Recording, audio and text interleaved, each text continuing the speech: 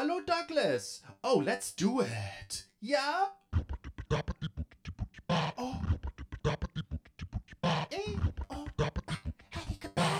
Yeah? Comedy Zeitgeist? Comedy Zeitgeist? Oh, yes. Comedy Zeitgeist? Oh, ah. Comedy Zeitgeist? Oh, yeah.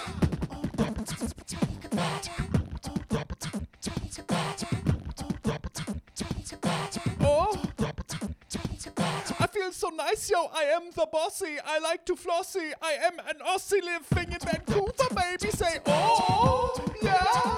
It was very much too hot with the kangaroo. So what did I do? I went to Vancouver. Oh, yeah.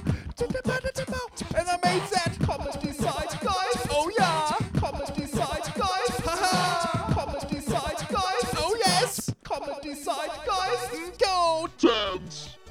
Over a hill and under a misty mountain, deep within the unceded Musqueam territory of Vancouver, British Columbia, I'm Doug Vanderlei with another episode of Comedy Zeitgeist. You can follow the show on Twitter at Comedy Zeitgeist and talk to me at Doug Vanderlei. Hello to everybody listening on CITR 101.9 here for the first 30 minutes of the show. Best Vancouver comedian of 2016, comedian to watch in 2018. Will 2019 be as full of accolades for King Ed Hill? Let's find out. How's it going, Ed? Good. Probably not. That's the answer. All right. What was that? I don't know. I just have this internal sense of shame. That Maybe this probably peaked. This is the year long you time finally ago. get your EGOT.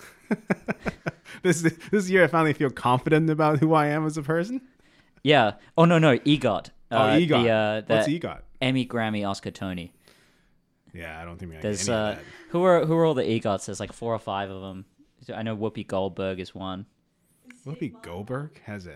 I don't think Steve Martin is one. She has a Grammy? Yeah. The easiest way to get an EGOT is to be a composer. What does she compose? Some kind of music soundtrack, I guess. Sister Act, I would say. That was her? She didn't just... Well, I don't know. Somebody else didn't come... She is an EGOT, though. I'd look it up, but right. then we might lose some momentum. All this momentum we've got, you know. So you recently got back from a 4-show weekend. How did that go? It was good. Yeah. It was actually packed. I'm very surprised. Here's again my sense of shame. I thought nobody's coming out, and then everybody came out to the shows. And it was just one of the shows, especially, and sadly early show, which I'm using it for my actual album, was just magic. There's just something in the room that you knew the energy was right. Everyone's on point. And it's rare to see that. I'm very happy that I actually captured it. Awesome. Yeah. Yeah, and that was recording your album Son of Smiley. Yeah. What can you tell us about that? It's my third full-length album. So my first one was called Canadian back in 2013, and in 2016 is my second album called Weirdo Whisper. So I did it in this way. My first album, I actually did it in Taipei, Taiwan was born. And then that was more albums surrounded who I was as a person that immigrated to Canada and growing up as a bicultural child. And then Weirdo Whisper was about me being a young adult, you know, now having grow up with this bicultural lens. Now I feel like a weirdo, but then other weirdos are kind of talking to me because they can identify that strangeness. So I recorded that in Seattle, Washington, because that was my first city I went to when I went on the road that kind of accepted me, you know, as a comic. So then I thought for this one, Son of Smiley's really, I realized I had become my father. Like this whole time I've been trying to be somebody else. And in the end, I realized I'm exactly like Smiley. I'm doing everything Smiley's doing. So that's why it's called Son of Smiley. And they decided to bring it home because this is where... So your dad's name is Smiley? Yes. Is that something he picked or was given to Oh, him? yeah, he definitely picked it. So my mom's name's Candy and my dad's name is Smiley. So it's Candy and Smiley. And they used to draw it and with paint pens on their suitcases. They're paranoid. They think people are going to steal their suitcase everywhere they go. So they would draw giant candy canes and smiley faces. And I have to go get it because I was the oldest son. And as the carousel comes around, the luggage comes, and people are like, is that guy Candy or Smiley? I'm like, neither. I'm just here to grab the suitcase and let's just go. And I just borrowed my dad's suitcase recently, actually, because he had a bigger one, and he drew Smiley and Candy all over again. So people didn't believe me, and I took a picture of it. And I'm like, this is why they tell you just, borrow your parents' stuff. It's okay. It's not embarrassing. Well, my dad's name is David, so it's a very different experience. I wish my dad's name was David. So is Ed a chosen name or a given name? Well, my dad naming Edward, my brother Henry, which Yep. are just traditional British names. And then I thought it was just, regular. And then I Googled it. Apparently, they're brothers, and they're the only two homosexual kings in British history. So I don't even know. There you go. I don't even know what to think right now. The That's reason, great. reason I asked that, we were talking about this the other day, is I went to a boarding school back in Australia. I was I was a day boy, so I lived in the city the boarding school was in. But we had a lot of Asian immigrants in the boarding school, and they would all pick names. And there was this sort of cadre of Indonesian princes who just didn't give a shit about anything because it didn't matter, like if they got in trouble or they did poorly at school, because Right. they were Indonesian princes. Yeah. And so they all had like fun names that they picked. One guy was called Usher and one guy was called Beer. Beer. Beer. Yeah, Like and he used to alcohol beer? sign his name by drawing a big frothy tankard. At least it's cool. Right? Yeah. People like beer. And then I thought, you never hear of Smiley. it happening the other way around. Like, I lived in Malaysia as a kid, and I didn't have to pick a Malaysian name. And No? is it just that, like, us white people are more sensitive and need to have, like, a special name? I don't know. I mean, it's... Not to bring up race so early Yeah. in the interview, but I mean, I know for names in Chinese characters, there's a special meaning to them, right? And a lot of people will go to specialists to pick names, so it's a little different because they believe that my dad's actually a fortune teller too on the side, so he actually can pick out specific names. Your names actually determine who you are going to be in your personality and your fate to a certain point.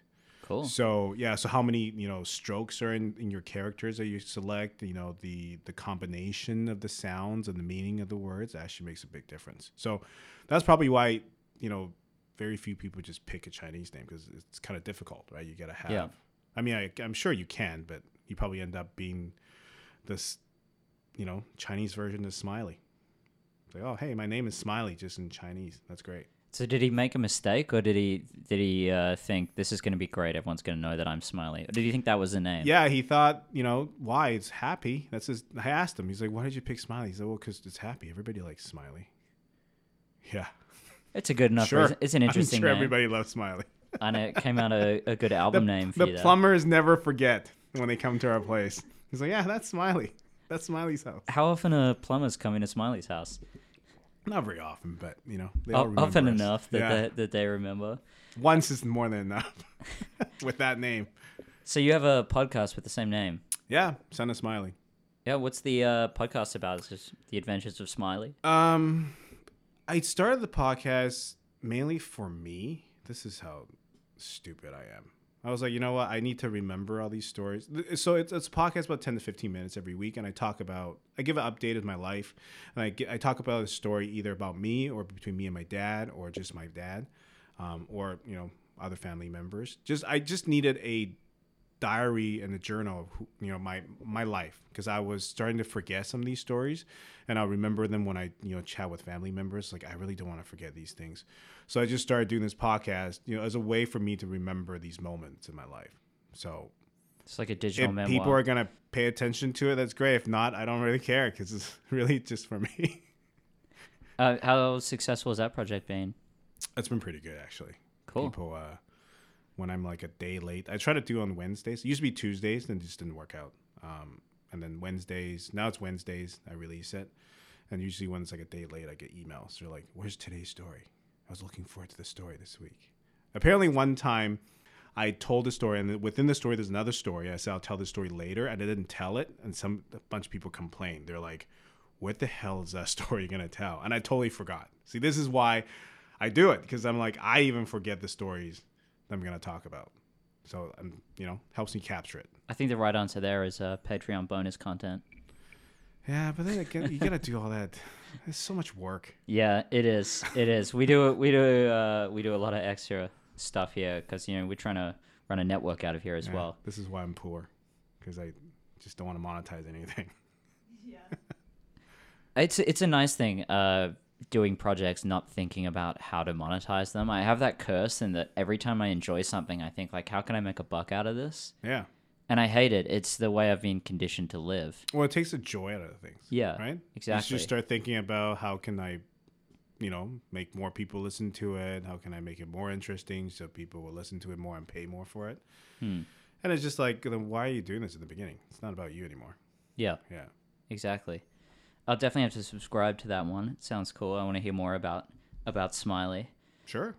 So how long have you been doing that? The podcast or comedy in general? Oh, let's go both. Podcast, I think I'm on episode 124. So it's weekly. Let's do the math. Almost 3 years. Yeah. Is that right? It'd be 2.5. Yeah. Because Yeah. I've never taken a week off. 2 weeks away from 2.5. Never taken a week off. No, That is very impressive. I know. Yeah. There are weeks I thought about let's just delete this whole thing together. Let's just this never that's like happened. every morning. I know how that feels. Comedy wise, 9 years. I've been doing this for 9. Yeah. Cool. Going to 10. So you said that you did that in Taiwan? The first album? Yeah. Yeah, the first album, Canadian, I recorded in Taipei, Taiwan. So had you already moved to Canada and then gone back? Yeah, that was my Yeah. first time back. Well, of course. I mean, it's called Canadian, but Yeah. yeah. Because I moved here when I was 10. So I went back for the very first time to do comedy when I was, 28, 29? 29. Yeah. All right. So a bit of time has passed. And this was an interesting experience. Yeah. To be telling jokes in a world where I used to belong in, but no longer. So it's kind of like I'm an outsider with insider knowledge when I did the album. So it's really, really strange. And there's a lot of tones of that in Kumail Nanjiani's early sets, Yeah. I think, as well. Did you do live shows while you were in Taipei? Yeah. So I did a 3-country tour. I went to Hong Kong, Taiwan, and also Singapore. So Taiwan was my last stop. So then I recorded the album there. I usually go back now once a year just to do the rounds. So this year, actually in 3 weeks, I'll be in Singapore just for a week. Just at this time, I decided I'm just gonna do all Singapore. So I call it the Simply Singapore tour because I'm lazy. That's the reason. Bit of alliteration. Yeah. There's no other reason other than I'm lazy. I don't want to travel anymore if I'm really gonna go that far. Do you find the audiences over there different from here? Somewhat. I mean, not. People are people. That's what I realize. 'Cause I'm not a political comic, so I talk about me. So it doesn't matter where I am. I'm gonna be who I am, right? So it really doesn't make a difference for me personally. So I'm sure the reference is gonna be different for some people because I mean they're only exposed, I think, to American culture. Starting from like the late 80s to early 90s. So if you reference something before that, they may or may not know, depending on where they grew up in. I just remember it was a little while ago. I did a joke about, I think it was the Chia Pet, and they had no clue what the hell a Chia Pet was. And that was because that's before their time. Chia Pet was never on American programming. I had a Chia Pet in Malaysia in 1995. Yeah. But I guess I probably had been exposed to that already. Right. Yeah. Like it was, but did you get a Chia Pet? Somebody give it to you, or you bought there? Oh, it was given to me. Yeah. So I had no agency to. Yeah. So there's I highly doubt it was being advertised on their television programming. Probably and it literally got like no response. I was like, oh, you guys have no clue what Chia Pet is. But they know like Fresh Prince of Bel-Air, they know, all that other stuff. Yeah. So that's the only difference I see. Maybe some other differences would be because I mean comedy's new for them, right? So when I first started going there, I realized the crowds liked the easy jokes because I mean they were not exposed to stand-up comedy in general. So the easy premises, they love it. But now, over the years, I realized they're getting smarter as audience. They want something that's smarter, more intricate, more complicated, maybe more wordplay, stuff like that. So that's why I realized. And it's a good thing. It's a natural evolution of the art, right? The audience becomes acquainted to it, and they want something a little more complex. I never thought of stand-up as being a new thing in other countries, but it makes sense. Mm-hmm. So when you started, there just wasn't that much stand-up in... No, I mean, I think there was one club in Singapore, which wasn't even a dedicated club. Hong Kong had a club that just started. There was one club in Taipei that did mostly improv. They do stand-up like once a week, like one show a week. It's interesting that improv kind of got there so early, because I see that as a much later thing for me. I mean, I didn't know about improv until I was already in my 20s. Because I think improv is an art form that exists over there in Yep. different other formats. They do have a form of stand-up. It's like a two people thing. They kind of talk to each other. So more like vaudeville? Yeah. So it's more like it's more improv-y than stand-up wise. They kind of the humor is in the misunderstanding between the two people. Like one person will say something, the other person will like, "Oh, is that what you said?" And it's like, "No, that's not what I said." You know, it's kind of like sort of like a who's on first, sort of thing. Cool. Does that have a name? I can check it out. 相声. All right, I'll just type that in. I don't know what's it called in English, but that's is that with an X or an S? 3 X's.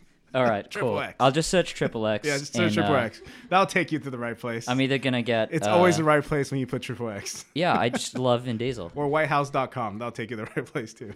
Is this something I don't know about? Whitehouse.com? You never heard about this when you were a kid? No, I didn't. So as in elementary school, we were trying to get that's when the internet first came out. So we were always trying to get each other to go on whitehouse.com because you think it's the government For the site. listener who hasn't seen you, you're absolutely ageless. I have no idea how old you are. I'm 35 years old. Okay.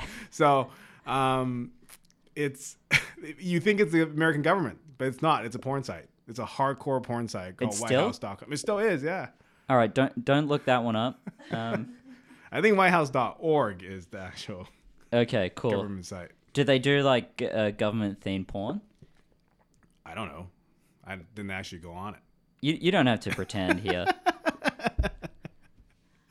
So you're also somewhat known for your tweets, some of which have made it onto Jimmy Fallon. Mm-hmm. My question is, how does that happen? Do they contact you once the tweet starts hitting numbers, or is someone out trolling for specific jokes that work on the show? I think they have writers curating the tweets, so it's like the specific hashtag you submit it type of thing. Yeah. And are you credited when that happens? Yeah, they publish your name and your picture and stuff on the show. So. Oh, cool. Yeah. Has that led to any conversations about coming and doing a set? No.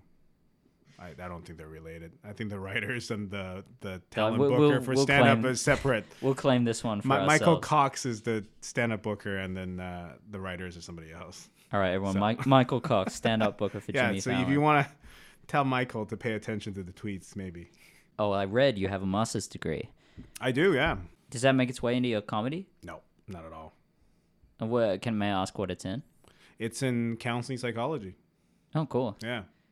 I think maybe it's possible that does make its way in like understanding psychology, or I guess it makes its way in that I phrased that question really weirdly, but I can talk to people like how counselors talk. I don't know. I'm sure it gave me a basis analyzing of your own brain. Human knowledge, so now I can navigate among this world without looking like a robot. Yeah. Yeah, just maybe wear your human skin. Well, I did start comedy when I was in grad school, so I guess that's a relationship between the two. Yeah, there you go. So the grad school was so boring, I decided I need to take my mind off it. It's essentially a comedy degree. Yeah. You also have a degree in concert piano. I do, yeah. Got that when I was 16. Do you ever perform? I did. My last performance was at Place des Arts in Coquitlam. So I composed a piece after I got my degree, and then my professor at that time got me this gig performing for it's called master class. I don't know what it's called. Anyways, so I call it The Last Time, the piece. And I call it Last Time because I was telling myself this is the last time I'm going to play piano. I fucking hate this shit. And then I did not know that the host of this masterclass was going to ask me why I named it Last Time. So when he asked me the question, I was like, well, I can't say I hate piano, and this is why I named it. So I just made some bullshit answer, some weird philosophical answer, to the point that the host was like, okay, I'm so sorry I asked you this question, because obviously you have mental health issues. So, and my dad was just like, what the hell was that? Yeah, don't ask. Yeah. Hey there, lovely listeners. I'm Talia Murdoch, and I'm here to tell you about my show, Everything Economics. Every week, I talk about the world around you, specific social and economic issues, and dive into how fantasy realms would work in real life. That's Everything Economics on the Cave Goblin Network. Before the show, I asked Ed about a comedic influence to talk about today, and he came back with Louis Anderson. So what does Louis Anderson mean to you? Louis is one of my mentors. So when I started comedy, I had the privilege and the honor of being one of his, I don't know what you call it, student prodigies. I'm working with him. So he gave me a lot of pointers on my material as where to go with, what I'm going to write, where how to, he didn't really tell me how to write jokes because he assumed I knew how to do that, but this is how to structure my material and what to focus on. And he invited me to Vegas. At that time, he had a theater in Vegas, so I opened for a few times. I opened for him on a few road gigs. It's actually one of the biggest shows I've ever done. It was the Washington State Fair. He got me to open for him. And I was like, oh, it's a fair, so it's probably going to be like, 200 people. And I walked on stage, like a stadium of 20,000 people. And there's two Jumbotron screens next to me as I walked on stage. I'm like, okay, I'm underprepared for this. So, and they gave me my own trailer. I'm like, I feel so alone. So I literally just walked out and went to his trailer. I said, hey, you want to just chat before the show? Because I feel really weird being my own trailer. Just me with all the drinks and like there's a platter of food. And I'm like, this is not me. Just going to sit I don't there and belong eat here. Rolled up ham Yeah. and drink champagne. Yeah, I don't belong here. So yeah, that's really cool. Louis is a great guy. How were you first exposed to his work? He talks a lot about his family. So that's when, and I just really enjoyed his material about his family. He's so personal in his stuff. And it's just so natural the way he talks about things. That it's not like he's telling jokes, but it's not like he's telling jokes. So when I was talking to him, that's what he told me. He's like, you talk about your family because you and I have very similar, backgrounds in the family realm, and you should focus. Everybody has a family. If you talk about your family, other people will identify in some way. Write some jokes because the stuff you have now sucks. I'm pretty sure he said that. I don't remember though. Oh, he said I was rigid. That's what he said. Stop being so like wooden. Yeah, stop being so rigid. You sound like a robot.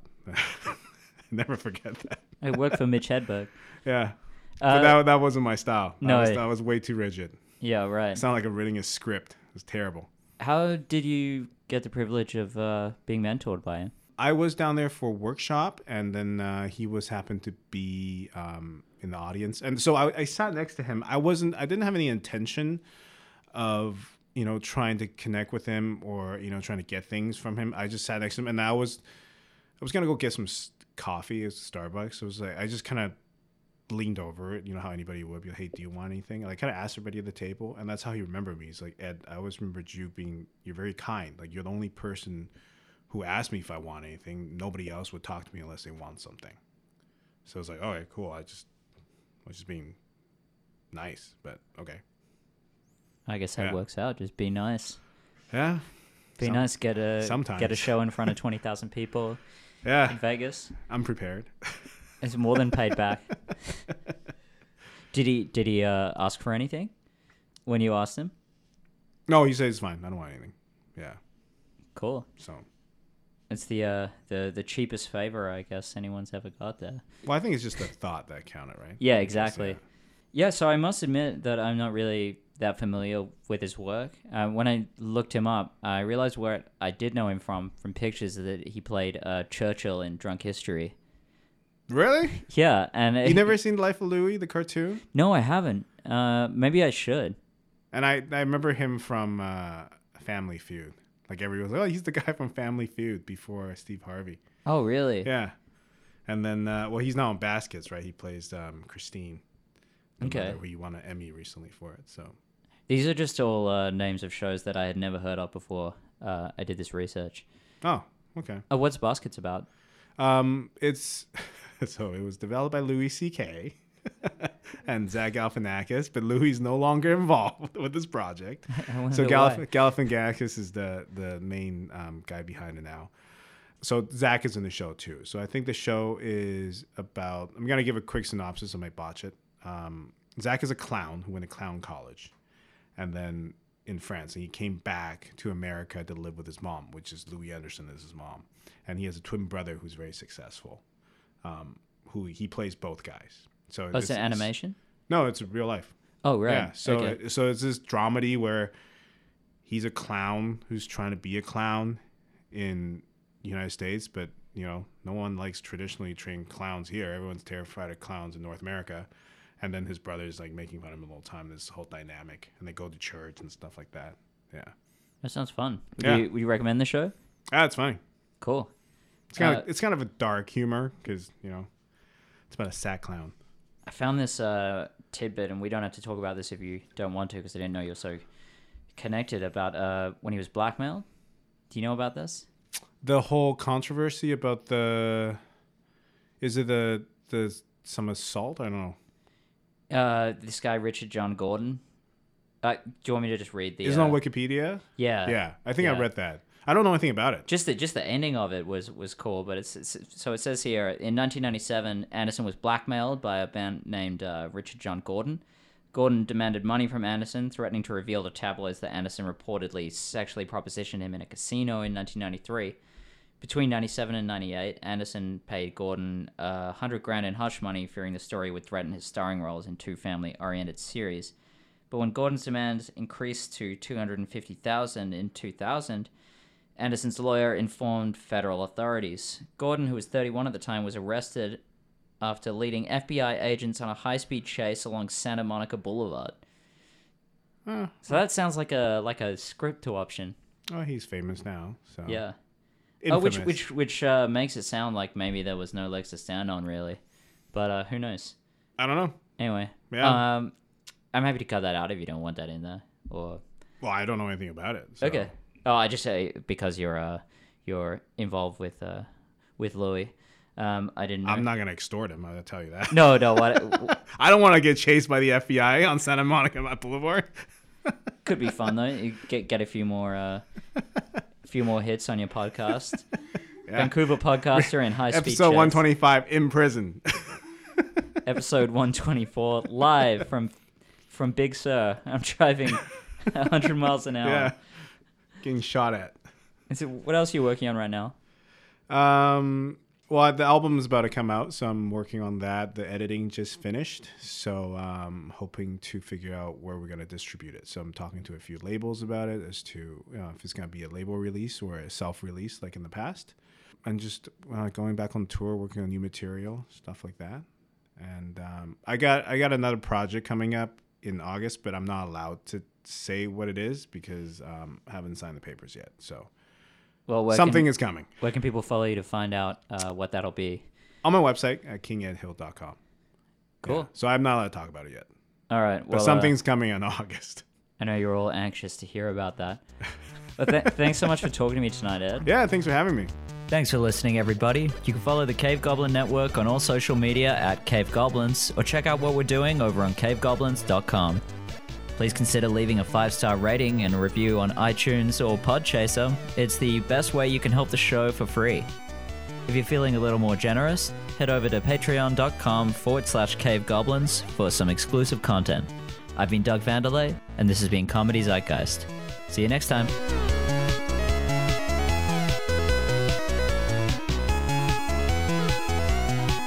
This is a Cave Goblin podcast. For other podcasts like this, visit cavegoblins.com. We hope you have enjoyed this program.